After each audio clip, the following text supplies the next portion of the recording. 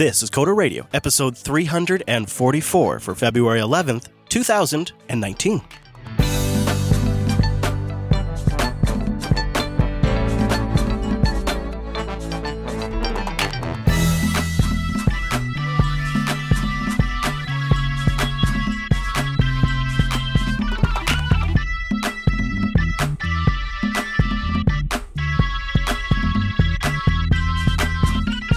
Welcome to Coda Radio, Jupiter Broadcasting's weekly talk show, taking a pragmatic look at the art and the business of software development and its related technologies. My name is Chris in the rainy, cold Texas area, and joining us every single week is our host in Florida. The man who navigates the swamps to be here every single week is Mr. Dominic. Hello, Mike!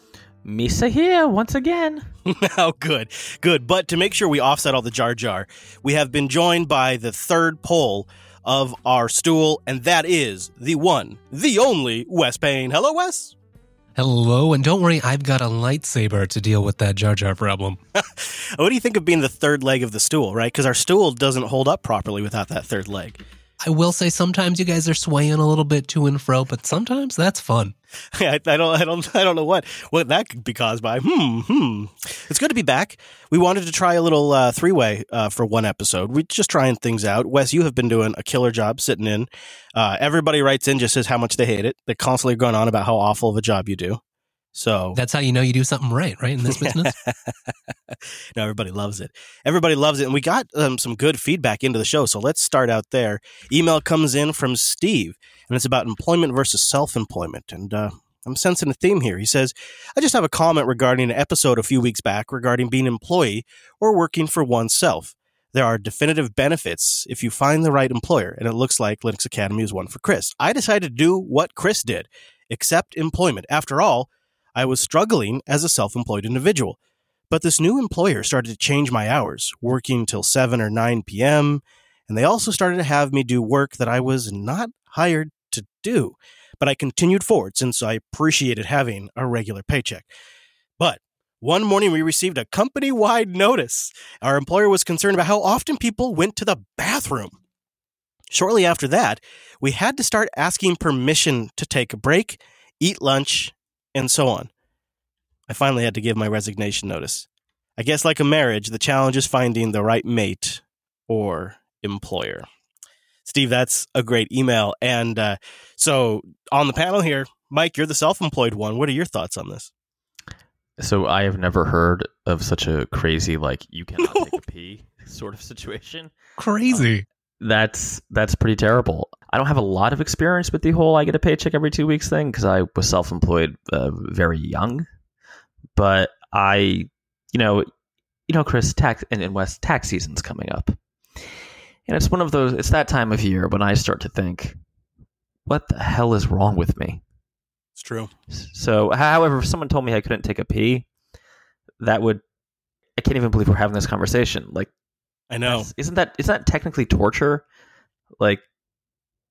It also just seems like a huge waste of everyone's time. That kind of micromanagement's not going to get any good results. That's like a full-time job just approving potty breaks. I mean, Chris, come on, you're a big shot VP at a big Linux company now. It's true. If one of your employees got up from his desk and was like, or your reports got up from his desk to the men's room or the ladies' room, you wouldn't, track that, right? That seems... Well, I mean, as Wes knows, I did ask him to install that camera there in his bathroom, so we could just keep track of things. Yeah, but it's been there for months. Yeah, I mean, we just need baseline metrics, Mike. That's all. Just baselines. I thought that was part of our health initiative now. Well, that's why I have the analyzer in the urinal, but that's for other reasons. I wanted to jump ahead in our show notes here, and maybe this would be a good time to tackle this story about the psychological trap of freelancing. Not that I'm not like Mr. Anti-freelance, anti-independent work. I don't mean to come across that way. You're like a reformed alcoholic. It's terrible. A little bit. I mean, I guess I would say that I feel better about it now than I did at the time of the acquisition, which I felt pretty good. That's why I went along with it. But now having been here for a bit, I do feel better about it. There's having worked independently for about a decade, the reach you get as being part of a larger company that has more resources it's just at a whole other scale. And I find myself having to really combat like small thinking. Like, how do we do things super hyper crazy by the skin of our teeth cheap? And how do we do something that a 10-person team does with a 4-person team? Like, I have to break all of that way of thinking a little bit because it limits what I can achieve. And that's been a hard shift. But I think there's a bigger mindset that I developed as an independent contractor or as a freelancer.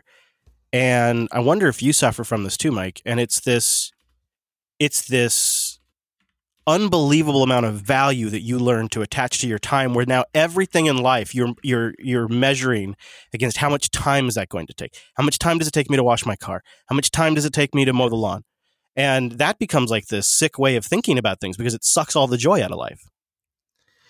The audience doesn't know, but you guys know, I was just on a brief 4-day trip up north, mostly business, but of course, my family's from there, so I went to visit. And we had a minor issue with a client project. And I just went into this, I don't even know what to say, like fugue state. Yeah, it was more like when Bruce Banner just freaks out and becomes the Hulk. And I was like, sorry, kid, can't play Sorry, which is a board game I'm sure most people are familiar with.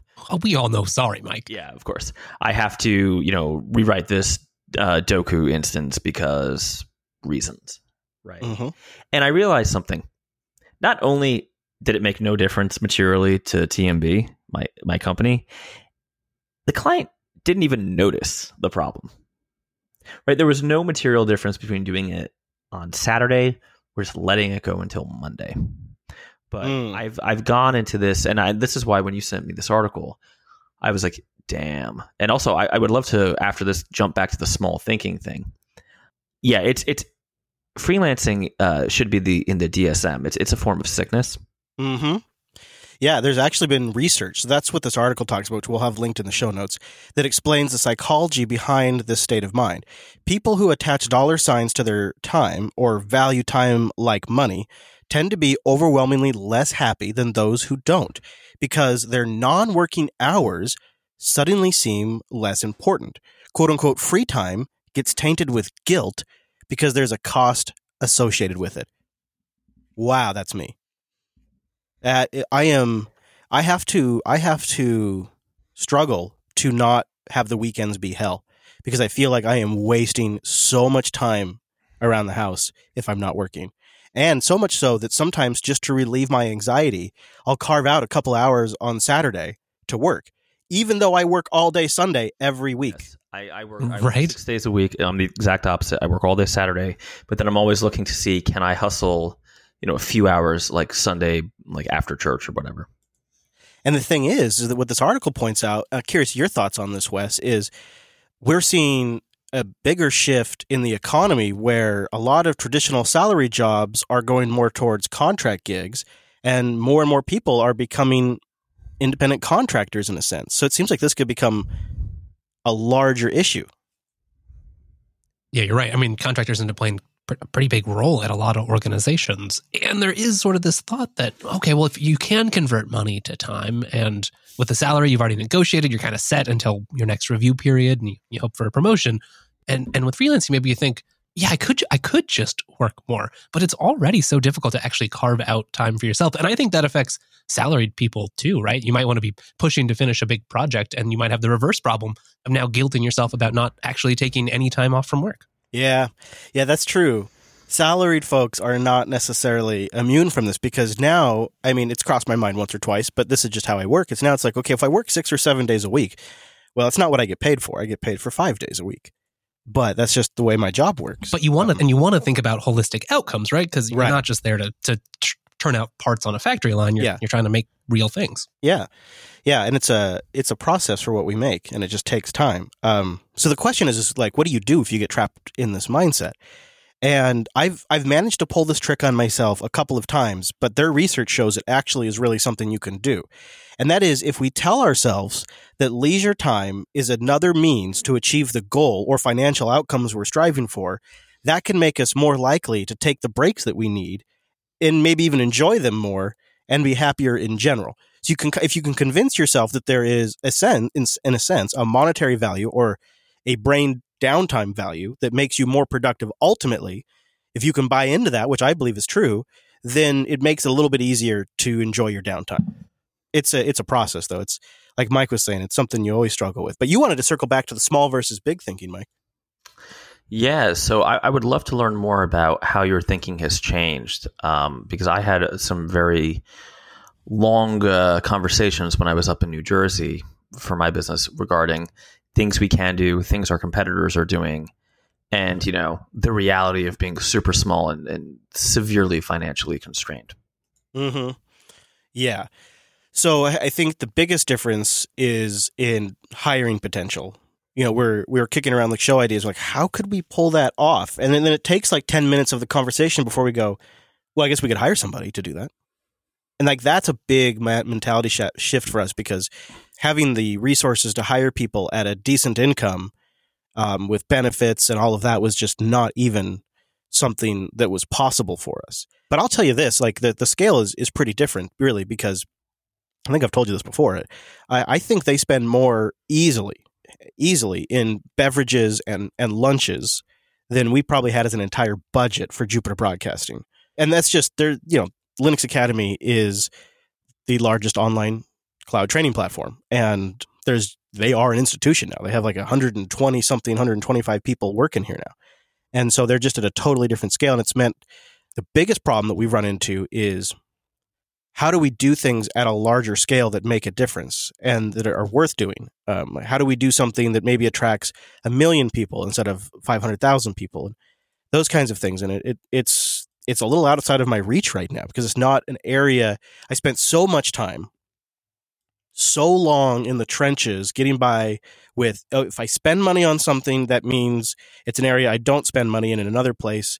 And it may even mean it could ruin us if it doesn't go well. Like there's all these decisions that had to be made, let alone even being able to hire people, that I spent so much time in that mindset that I have to constantly catch myself. And what I've been doing is been looking at setting really large goals that try to make us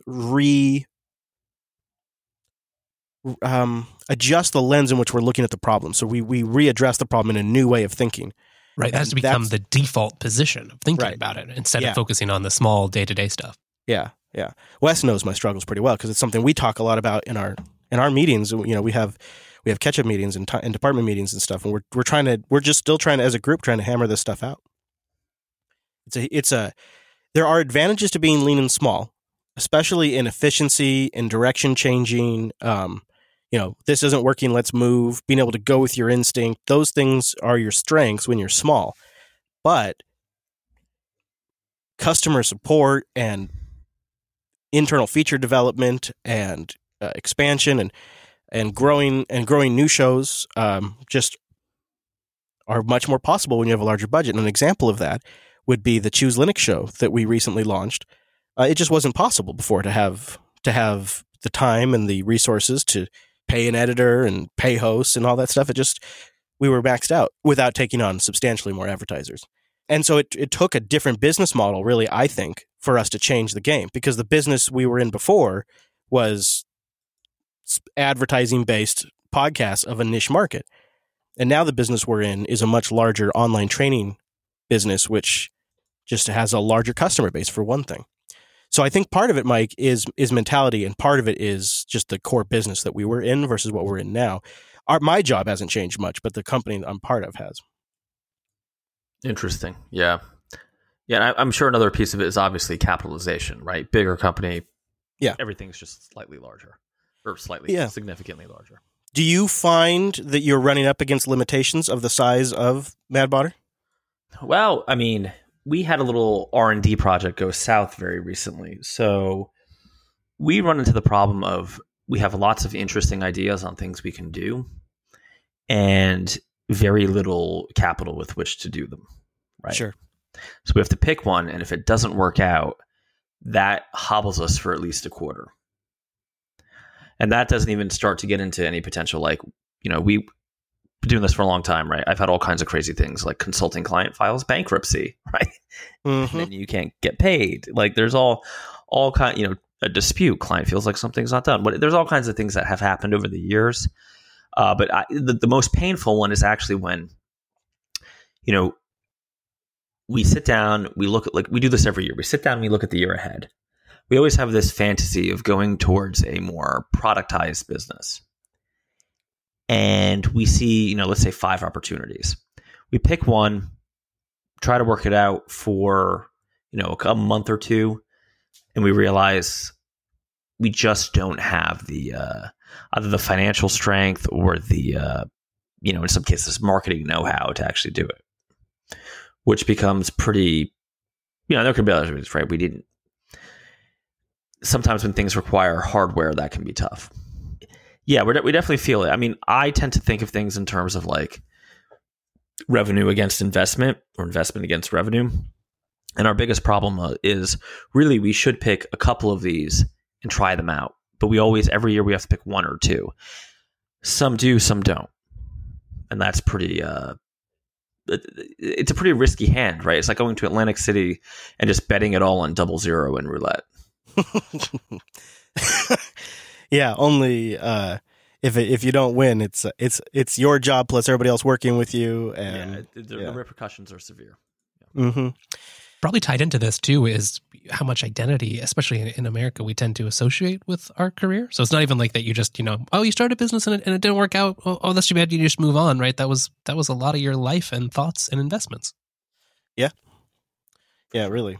Yeah, I agree. One way to always measure success is in number of laptops. And it seems that listener Emma, that's what I'm calling her now, because I'm sure she listens. She has some feedback for average System 76 customers, not even for Mike specifically. Emma tweets out today, Emma, who is in charge of support over at System 76. She's the happiness manager, to put it technically.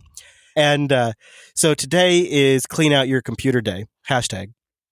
Keep your laptop fans clear of dust and debris. And so System 76 asks, what's your best computer cleaning tip? Which Emma responds to the System 76 account to keep @Dominuco away from and make sure all beverages are in a separate room. You're getting sick burned by the System 76 staff in public now. You realize that? This is a gross misrepresentation. I have never destroyed more than 7 laptops in a year. Yeah, and a good portion of them were MacBooks, to be fair. You know what? And honestly, they wanted to go. That's true. I mean, it's part of the Mike's built-in obsolescence program. Right. Exactly. I mean, I think Apple wishes I could destroy more MacBooks for people. Just like kind of walk around. Oh, there you go. There you go. Wes Payne's kind of like I'm somewhere in the middle, right? I don't go through his machines as fast as you do, but I think I go through a pretty high clip. But Wes Payne, you were rocking like one of the original XPSs for 6 or 7 years or something. Yeah, that's right. Was it that long? No, not quite that long. It seemed like a decade, maybe 12 years. Oh. It did feel like 12 years, yeah. It's like that DS9 episode with O'Brien, and he's in prison in his mind. It was like that, but with a laptop. I think it's just mostly like, especially if I'm doing more development stuff, I don't need very much, an Electron app here or there, a Chrome session, and a terminal. Yeah. Now, doing more stuff with content creation, it is nice to have a beefier rig. Mm-hmm.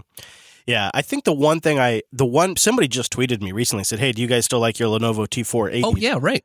And I said, yes, although I think at this point I might be inclined to go high DPI. However, we do rely on a couple of applications that don't have high DPI support, so I don't know. But that would be the one thing I might change about the T480.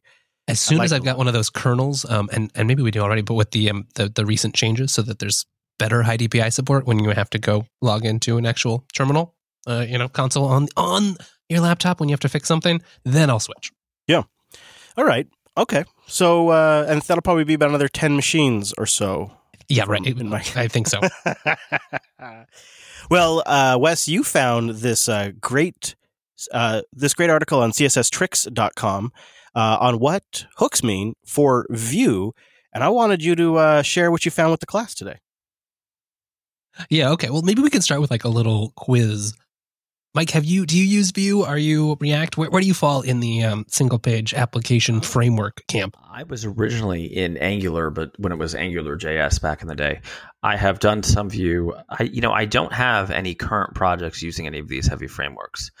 The last one I did use was Vue, though, but it was at least a major version back. Yeah. Okay.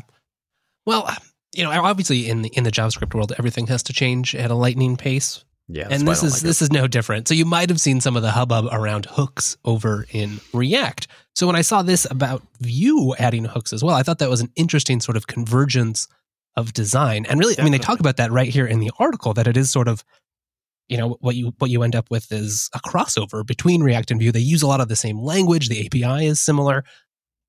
The benefits are slightly different, and that's where it gets interesting. So the idea of hooks, it's a more functional way to do React. And at its core, I think React is a pretty functional idea. It's really like you've got a render function.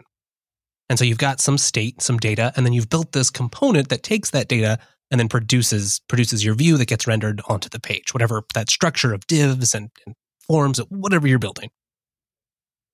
Right now, the most common JavaScript API for all those React internals is pretty, at least somewhat object-oriented. There's a lot of classes involved. You might have hierarchical components where you're passing state through or nesting it, or like a factory or something. And it's just always felt, at least to me, sort of like an impedance mismatch. Now, not everyone thinks that, and there's so many users of that API. But recently they added hooks, and the basic idea is just do this all with functions. So you've got your component, and you have a hook, and you basically say, like, I need a little piece of state. Give me some state. And that's it. You call the function, you get your state, and you can do this multiple times. And then the React engine knows that once that state changes, it needs to re-render whatever component you've just made. And that's how it gets to do all the fancy virtual DOM diffing and all the performance benefits. It also means, like, one of the general trends I think we've seen is trying to have more composition, because you end up with these really complicated components with multiple levels that you want to try to share as much stuff between, so you don't have to keep reinventing it, but you want to do that in a sane way where you're not constantly passing state all around and have like 10 arguments to your functions, because that's just not really tenable to do. So hooks are one way to do that. Now, Vue doesn't really have that problem because it didn't have the same sort of object-oriented API, and they even already had stateless functional components if you wanted them. But they also used this idea of mixins, and maybe Mike can tell us a little bit more about mixins if we want to get into that. And they just don't compose well. So I thought what was neat is the Vue camp had some of the same ideas, probably were influenced by some of the thoughts that the React camp had, in terms of like, this is just a nice way to handle state in a way where you can compose and combine elements and components together with minimal fluff, minimal just arbitrary nesting that you kind of have to do, and in a way that scales better and is cleaner than mixins.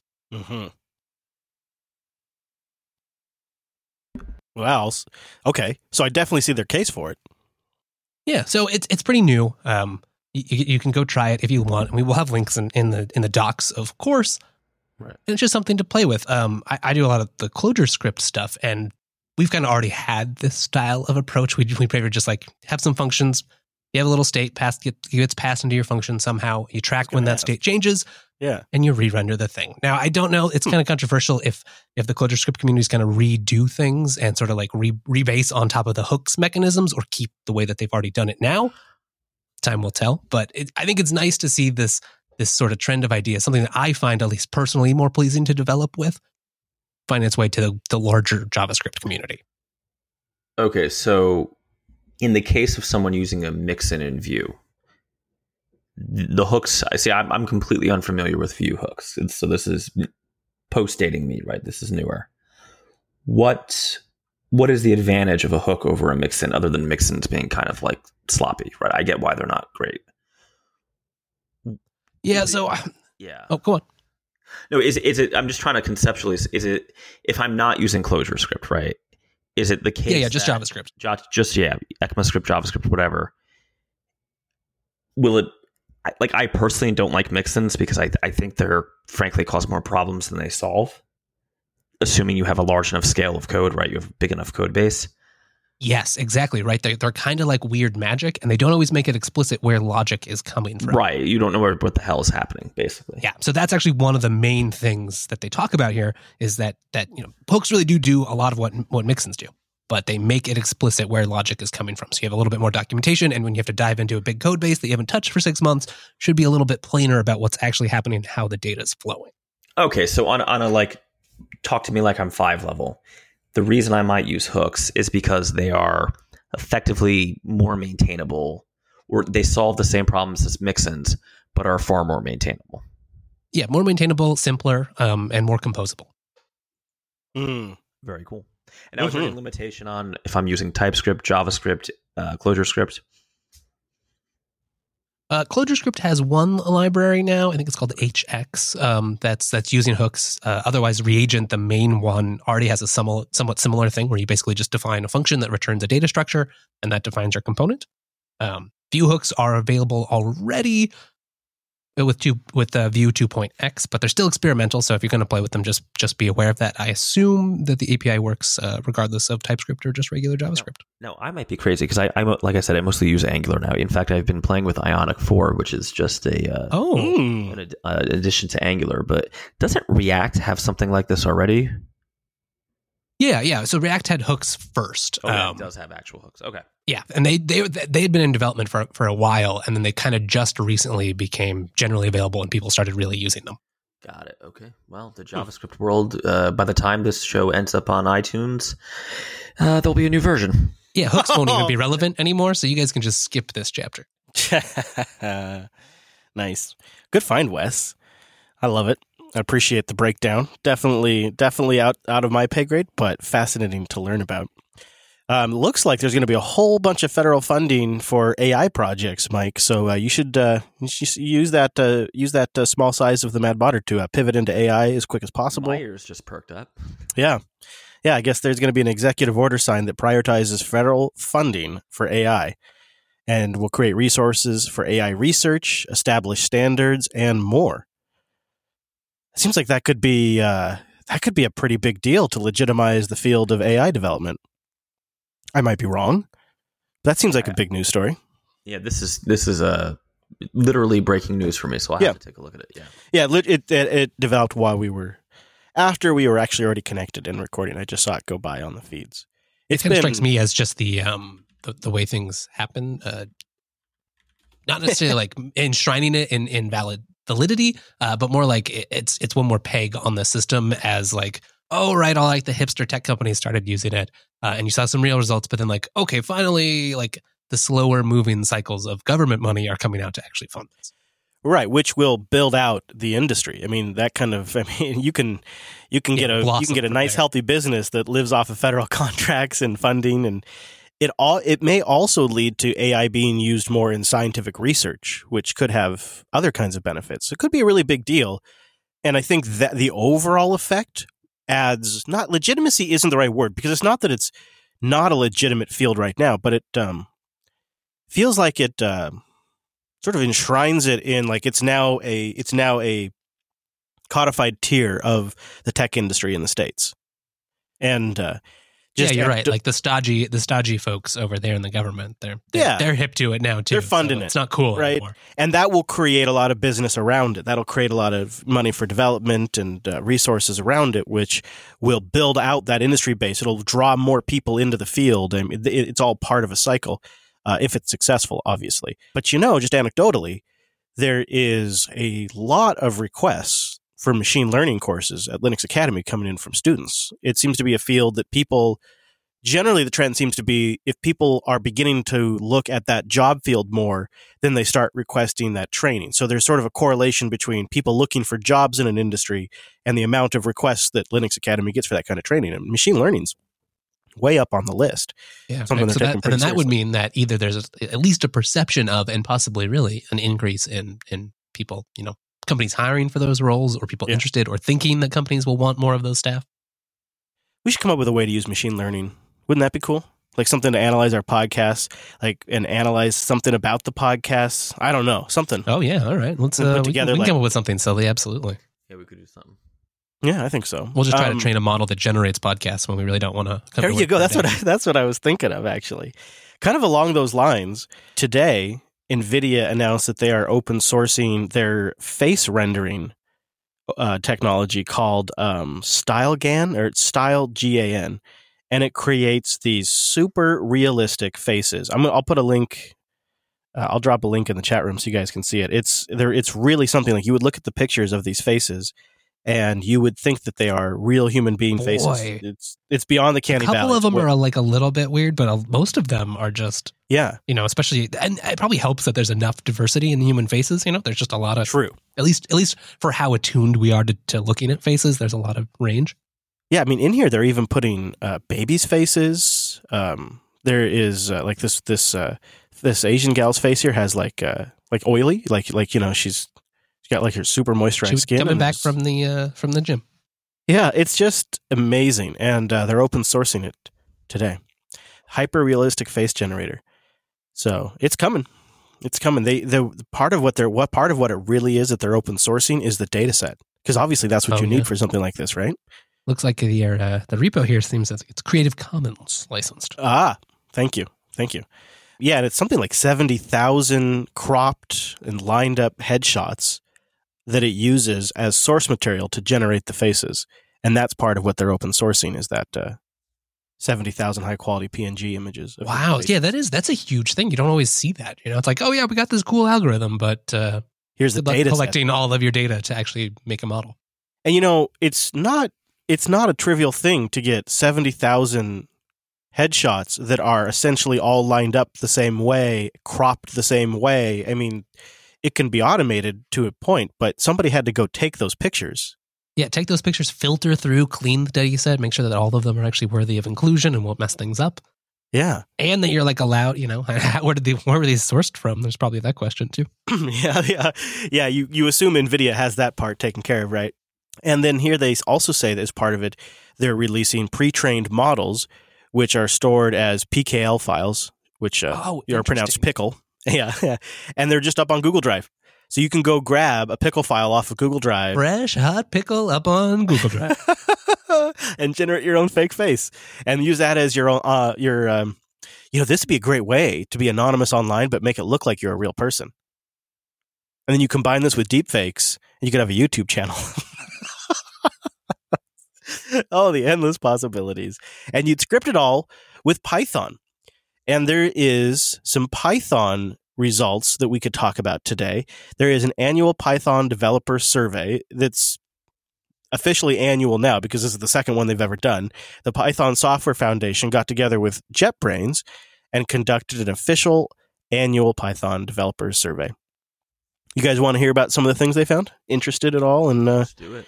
In the world of Python? Okay. And just for some, it's funny too, because there's some background is, Python's kind of old, right? It came out in the 90s, and it's had multiple faces. It's been used as a teaching language. It has a semi-prominent web development framework. Yep. And then now it's having something of a resurgence for AI. Yeah, exactly. Which is exactly why it ended up in this part of the show. So 84% of Python users in the survey use Python as their main language. By the way, also, I did a little looking at their data set, and their data set seems fairly legit. They have all of their source material posted up in the show, which we will link in the show notes. The average respondents were 20-somethings. About 39% of them were 20-somethings. 31%, though, so almost a third, 30 to 39. And then 12%, 40 to 49, with only 7% being 18 to 20. But so that's the age range. And then experience in the IT field, 25% of them had 11 plus years in the IT field. So that's a little bit of and it's all over the world that they surveyed, although most of the respondents are in India and the US. 21% in the United States and 16% in India, with the United Kingdom coming in at 6%, and then Germany at 5%, China 4%, France 4%, Russia 3%, Canada 3%.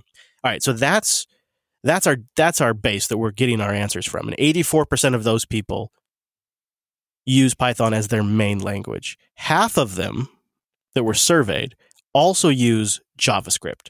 The 2018 stats were pretty similar to the 2017 results in this regard, with one significant difference in here being that there's a pretty noticeable jump in bash and shell usage. It's grown from 36% in 2017 to 45% in 2018. So Python developers are using more bash. What do you make of that, Mr. West? What do you think that is? I wonder if that's just sort of the general trend in developers doing more operations work. Are they just having more access to bash terminals? They have to kind of muck around more in systems? Yeah.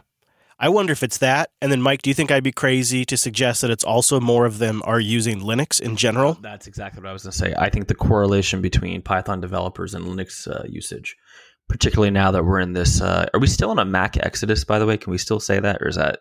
I don't know. I or don't has know. it stabilized, maybe? I think it's stabilized a little bit with the Mac Mini and the iMac Pro. I feel like it's sort of stabilized out a little bit. And Windows still isn't that great. Yeah, yeah. Although Windows even is with all the great Linux options it has, it's just more like the core OS hasn't really gotten. I think it's like they're all just they've all gotten a little more competitive over the last 12 months. Even the Linux side. So, but yeah, I think they still lost quite a bit. And I think it's still I've always felt like the Mac's exodus was going to be something that was just ongoing as people got sort of bored of the sandbox of Mac OS or the limited laptop choices or desktop choices that they might want to just look at an open source desktop stack altogether. I've always kind of felt that. But we'll see. We'll see if that continues to bear out. It's Apple's game to lose, really. Going on to your point, Wes, 58% of respondents are using Python to do data analysis. That's pretty significant. I wonder what data analysis counts as, because that could be that's kind of a broad question, right? Because you don't have to be a data scientist to do data analysis. It might just be like munging through a whole bunch of XML or JSON to process in some pipeline that you're using. I bet you that's a lot of it. I bet you that is a lot of it. 52% are using it for web development, 43% DevOps, and pretty strong 38% are using it for machine learning. That's about a 7% jump, not substantial, but a 7% jump from 2017. I think that's worth noting in its own, and I think it's worth noting that data analysis has now become more popular than web development.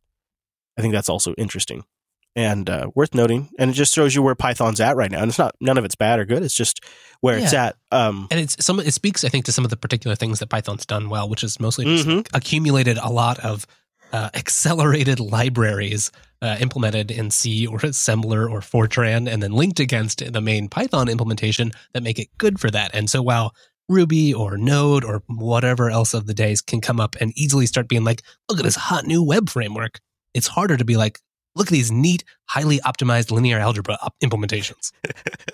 But there is a bit of a story here, isn't there, about how Python has sort of kept up with staying relevant and has managed to grow its user base and managed to find newer and newer use cases and still grow out its ones that it has a stronghold in.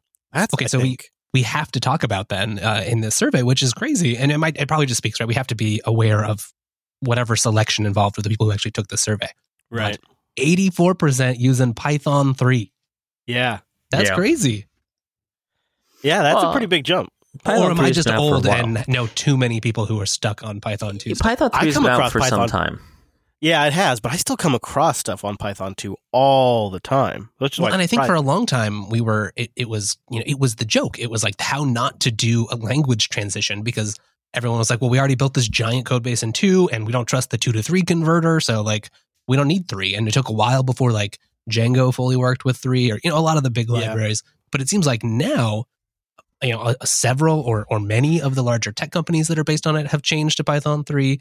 It's the default. I think a lot of people are using. Distros have switched, so it's kind of a new Python 3 era. So I think that's kind of it, because 38% of respondents get Python from the distribution repo or homebrew or whatever, like the OS provided installation method is. 38% are doing that. And so it doesn't get updated until those get updated. And if you're on maybe a rel from a release or two ago, maybe that could lead to that lag a little bit in getting people to switch over. That could be part of it. And I think that's probably pretty astute there, Mr. Payne. You got to also figure there's cloud providers that play a role in this. And if those cloud providers are pushing the version forward on a reliable cadence, then that is also making developers push forward. 55% of Python users who use cloud platforms prefer AWS. Google platform comes in second followed by Heroku, then DigitalOcean, and then Azure, which I thought was interesting. And then about a third of the respondents said, no cloud solutions for me. I run it all on premises. And as you guessed, Mike, 69% of respondents are using Linux as their primary development OS. Yeah, 69% is huge. That's huge. Doesn't mean it's their only OS, but it means it's the OS they spend their time in developing Python. Windows came in 47%, Mac OS 32%, and BSD at 1%. But it hit 1%. So. Yeah, it got included, right? It got invited to the debate, and that's what counts. That's true. It did show up on the map, I guess. No surprise here. PyCharm is the most popular tool for Python development with 35% share. However, a little disruption here. A new contender, VS Code, has gone from 7% in 2017 to 16% in 2018, becoming the second most popular editor for Python development, VS Code. It's cute, not surprised, sandwiched actually. Right in between the PyCharm Professional Edition, which is the most popular, and then the PyCharm Community Edition, which is the third most popular, and then boom, VS Code right there. How about that? It's more popular than the PyCharm Community Edition and Vim. And I mean, we talk about it for a lot of other reasons, but hey, it's open source. Well, not I don't know about technically the version that you download that's compiled for you, but in theory, it's open source. I have nothing bad to say about VS Code, really. I think Microsoft nailed it. So it doesn't really surprise me to see it's growing. And I've been using Electron it more and more. A good name. Yeah. Giving LibreOffice a good name, actually. The other day, I loaded up LibreOffice Writer for the first time in, a decade or whatever it's been. And I'm like, this is so lightweight and quick. It's using so little RAM.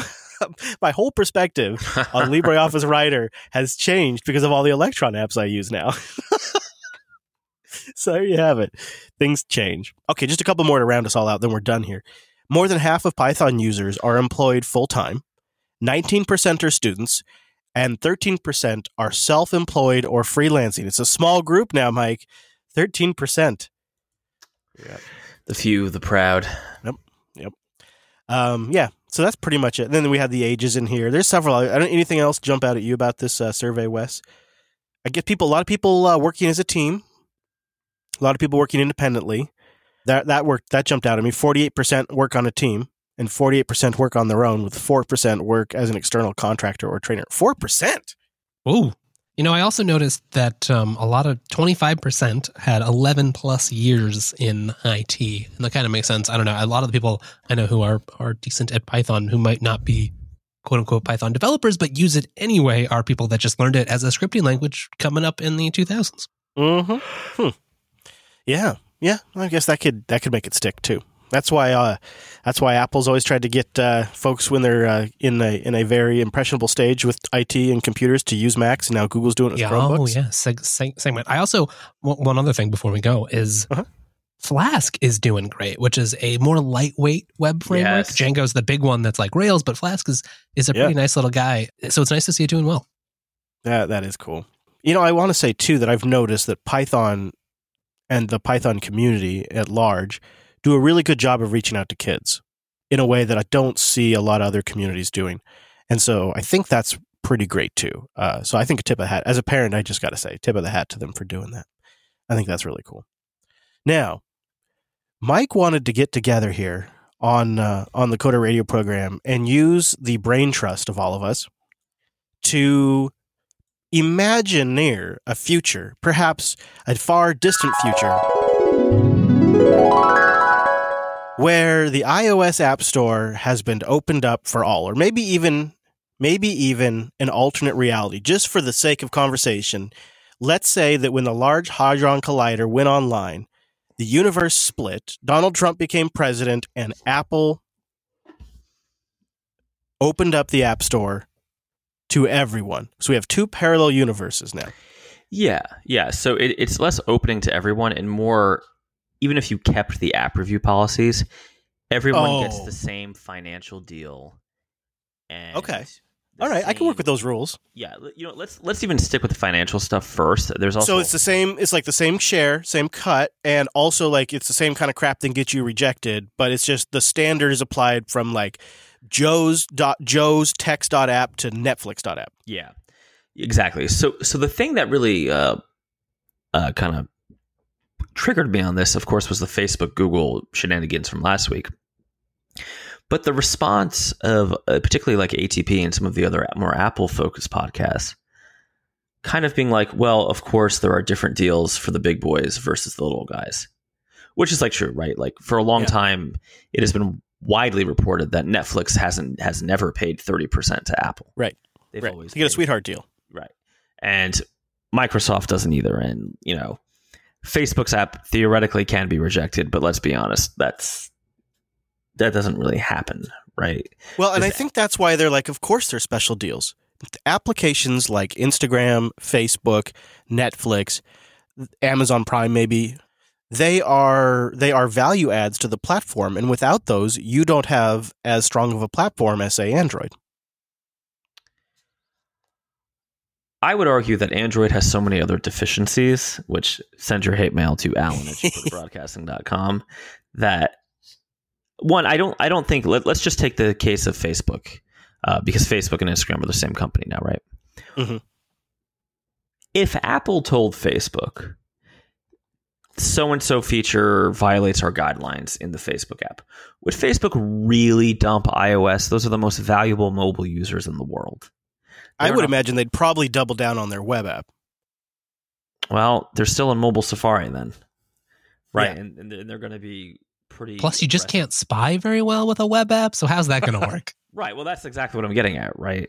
Like, it's weird. I find myself in a strange position, because I have in the past been very understanding, if not slightly annoyed, at Apple's kind of draconian app review policies.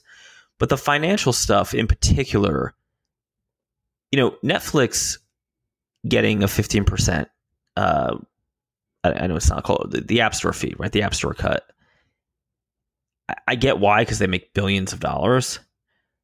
But don't you think that's going to put the next Netflix, right? The, Westflix, whatever, at a fundamental disadvantage, because they're cut to the platform vendor who, I got to be honest, I'm not even like, I have lots of issues with this whole walled garden thing now, but their cut is double. When you're smaller, you're not operating at very much efficiency at all compared to your larger competitor. So it feels to me the state we have now entrenches the larger, more established companies, and actually Apple giving them better deals, while there may be legitimate reasons for it, is a backdoor way for them to also stifle their potential competition, right? It seems like this is kind of the same argument that people were making for net neutrality in some ways, right? That the big companies have more leverage and little ones won't be able to start. Also, just real quick, FYI, Westflix is just Great British Bake Off and Star Trek on a continuous loop. Yes. Bring me your scrumpets. Well, we had that New York Times report where a Facebook employee basically said, yeah, our entire business strategy is if we track what you're doing on your phone. If we see a startup that's potentially going to compete with us, we either buy them or clone them. Right. So a la what they did to Snapchat, right? They implemented a bunch of their features in Instagram. Right. Yeah. You have to, right? Is the whatever, quote unquote, dominant market position? Right, but they're doing it in a pretty, I would argue, pretty shady, unethical way. Yeah, okay, that's fair. Like, it's my opinion. In your face kind of way too. Right. And because they're big, they somehow have this leverage with the platform vendor. What if we went into Chris's alternate universe? And Apple just said, you know what? We are the best platform for making money on mobile in at least North America and Europe. Right? I can't speak to other places. So here's the deal. Everybody gets the same deal. This is it. This is the human interface guideline. This is the app review rules. And it's 30%. Then after the first year, it's 15% if you're doing a subscription, which is the current policy. No side deals, no accommodations. That's what it is. Do you really believe that Netflix would drop their iPad app? Now, Netflix, I would argue, is in the best position to do a PWA because they're not that interested in spying on you. But I would eat my hat if Facebook or Instagram did, right? Google certainly wouldn't abandon the platform. Microsoft it's so busy abandoning Windows right now that I doubt they'd abandon iOS. Or am I insane? I mean, is this just like Mike going off the rails? Well, I think it's a per case situation here. So take Amazon. Here's a great case study. When they bought Comixology and when they bought Audible, they removed the ability to buy books or comics within the app because of Apple's cut, and said if you want to buy, in fact, they weren't even very clear about it because Apple's policies won't let you, but you have to just suss out. If you want to purchase something, you have to launch your web browser and go to their website and buy it. And so this has happened and been like this now for years now. So there is some precedent for a large tech company to say, we can make do without you. We're big enough. We don't need you. So it could happen. So this is the exact point. So you actually set up the point perfectly. Now, let's say Facebook created a competitor to Comixology. And for whatever weird reason, Apple made a side deal with Facebook, right? Uncle Tim and Marky Boy got together and made a deal that Facebook's comic app would only pay 10%. And that comic app would have the convenience of selling through the App Store through in-app purchase their issues and subscriptions, where Amazon's Comixology couldn't. Amazon, that is Apple putting their finger on the scale, right? They're at a material disadvantage. And we haven't even gotten into the fact that there's an editorial function of the App Store and they could feature whoever they like. Mm-hmm. True. Let me ask you this. It seems like what we're really running up against is pressures on a model that needs to be changed. Like the App Store's been around for 8 or 9 years now, and this has essentially been the model with the slight adjustment to subscriptions recently. But recently is like in the last 2 years. Like that's what's recent. I think what has to be looked at is the value the App Store provides to the developer. If they're hosting a bunch of game asset files and they're streaming that using the Akamai CDN all around the world to people's devices as levels load, that's a 30% value, definitely. Yeah, because you're hosting my files, you're making all the back-end infrastructure. That's valuable. However, if I'm a streaming application that is simply just loading a video player and then streaming the contents from my server, and I'm paying for the bandwidth, and I'm paying for the video hosting, and I'm bringing the bulk of the value to the relationship, then I think it's inappropriate to ask for 30% of the revenue. There needs to be a reanalysis of the value that Apple brings versus the value that the app provider brings. Sure. And if Apple's hosting the majority of the infrastructure, then they price it that way. If it's a streaming app, and perhaps they could just make a broad category. Streaming applications, we only take a 10% cut. I agree with that, but that's not exactly the argument here, right? Because you have to compare apple to apples. So pun intended. Right. Again, I'm just saying I think that's the way you fix this. Because you're right, it does stifle the smaller app developer. But as a private business, or I mean as a business, as a company that's supposed to make money, Apple has every right to do that. Well, let's just say there was like JB Book, which was a fledgling competitor to Facebook, and you did the exact same thing that Facebook did in this latest hubbub. Your dev account would have simply been deleted. We're talking about last week's enterprise developer, right? You would have no dev account. Your apps would have been pulled. Done. You'd have been put out of business. Yeah, I think I agree with that. Mm-hmm. So that is Apple picking a winner, right? That's. I mean, I know I'm going to sound very because I do believe that these app stores actually are in some. I'm not a lawyer, but in some way, they need to be regulated with an antitrust eye, because basically, while I know Tim Cook personally doesn't like Zuckerberg, if he did, and let's just say, for whatever reason, he decided that Facebook was the one true social network, Apple could simply not allow any other social networks on their platform. They have that power. They have the power to, as they just did last week, allow one developer to violate.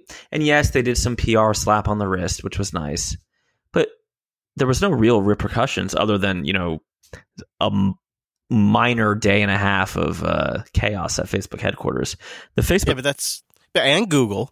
And you're talking tens of thousands of employees and contractors. Look at what they did to small developers, right? Look what they did to the developer of the Dash app on Mac, which was a API documentation and dev documentation macOS application, who had a minor problem with his account because he was from, I don't remember the details, but I remember I spoke to him. He was basically, he had a problem. He had to use a Eastern European card, and Apple freaked out because they thought it was fraud.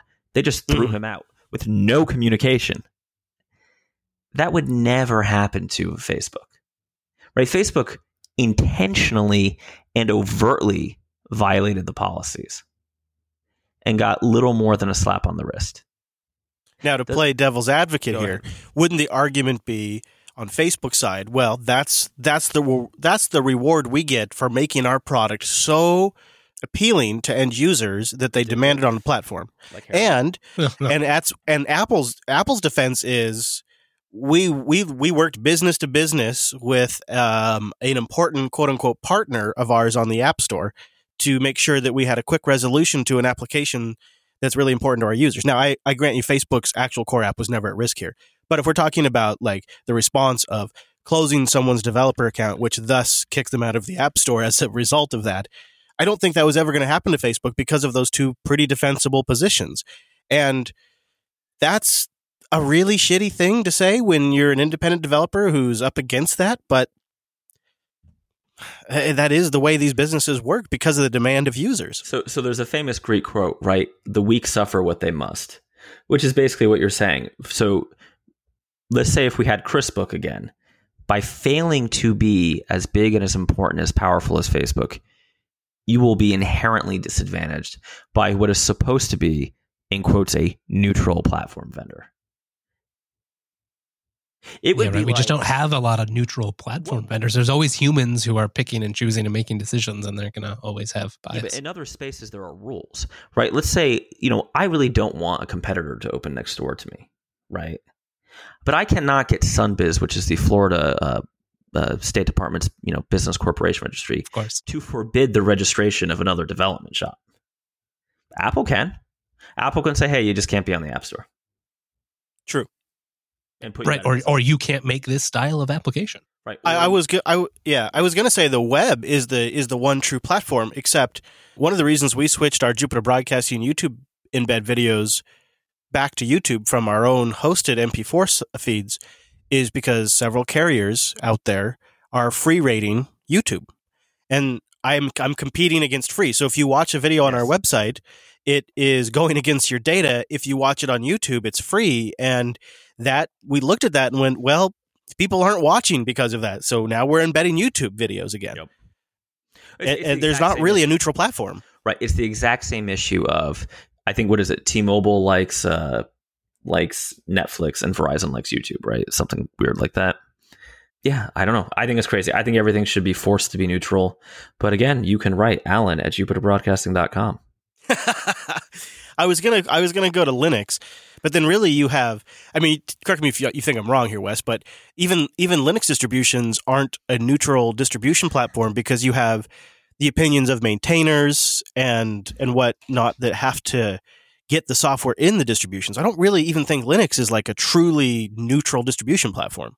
Yeah, it's hard to know quite what neutral is. I think at least there's at least more rules, and at least in some distributions, if you want, you could step up and volunteer to maintain things and probably be able to lobby for inclusion of whatever software you wanted if you were going to do the work. And you just don't have that option. Yeah. It's funny, too, that you haven't seen, I can see high, 30% or whatever when you're starting off, you're trying to bootstrap. But we all know how much cash Apple has, right? 30% is just quite the cut. Yeah, the issue is that they have to drive services revenue. That's the only area of strong growth they have, and that's the area that the market's watching very closely. And so any cuts they make in this area take from services. Right. I would just like to add one point to kind of sharpen my argument here, because I feel like it's not just the preferential treatment. There is a documented list of rules, and the punishments are for, I started doing iOS development, the apps were opened. Right, or right before it opened, actually. The punishments have been well documented over the years. Facebook, in particular, is such a privileged place where they can not only get preferential treatment, like, call an Apple rep and get an answer. They can actually openly and unapologetically violate the rules and just, simply get probation for murder one, basically. Which seems crazy to me that would ever be acceptable. Yeah. I mean, I can't disagree with you. And we didn't even get to the conversation around the amount of control that Apple has, and why I think the real reason it was such a minor punishment is because if they had gone any longer, it would have started the conversation. Do we want to let Apple have this much control over the internal functions of Google and Facebook and other major corporations? Because the answer to that is no. And if they had put the pressure on any longer, that would have been the conversation. The only reason it didn't go that direction is because they pretty much tied things up in a day and a half and problem solved. But if it had gone to a week, that would have been the focus of the conversation. I mean, PWAs are getting better every year. And I wouldn't be surprised if in the future these type of internal, like, order your burrito apps aren't just going to be PWAs, and that's the world we're going to. I agree. Now we have to get going, but Mr. Payne, do you have any final thoughts? I think that wraps it up. I mean, there's so much more to talk about here, and we'll continue to see how this developments and how this develops, and how does Apple actually embrace PWAs? Is that going to be a thing, or are we just going to see it more on Android and Apple remains its little pristine walled garden? I don't know. You probably just have to keep tuning into Coder Radio. Maybe you could subscribe. I don't know where to do that. Maybe coder.show/subscribe. We'd love to know your thoughts too. Coder.show/contact, and links for everything we talked about today. Coder.show/344. I want to, before we go, I got a couple of picks, and I do want to say this. We have to take all of this commentary on Apple and the App Store and put it in the frame of the fact that I'm sitting right here with an iPad Pro right now. So they're doing something right, because one of the reasons I bought the iPad Pro is because it has the best apps. And there is that reality and that aspect to the App Store, is it sells products.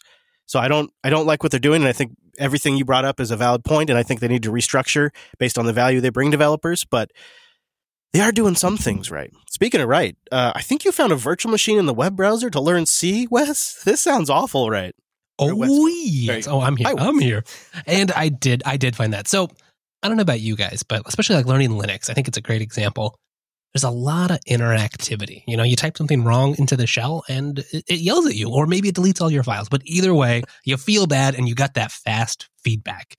And as Mike will probably attest, it's the same reason you do stuff in development, like test-driven development. So you've got all these tests, quickly, if you make a change, did you break anything? Did it actually work?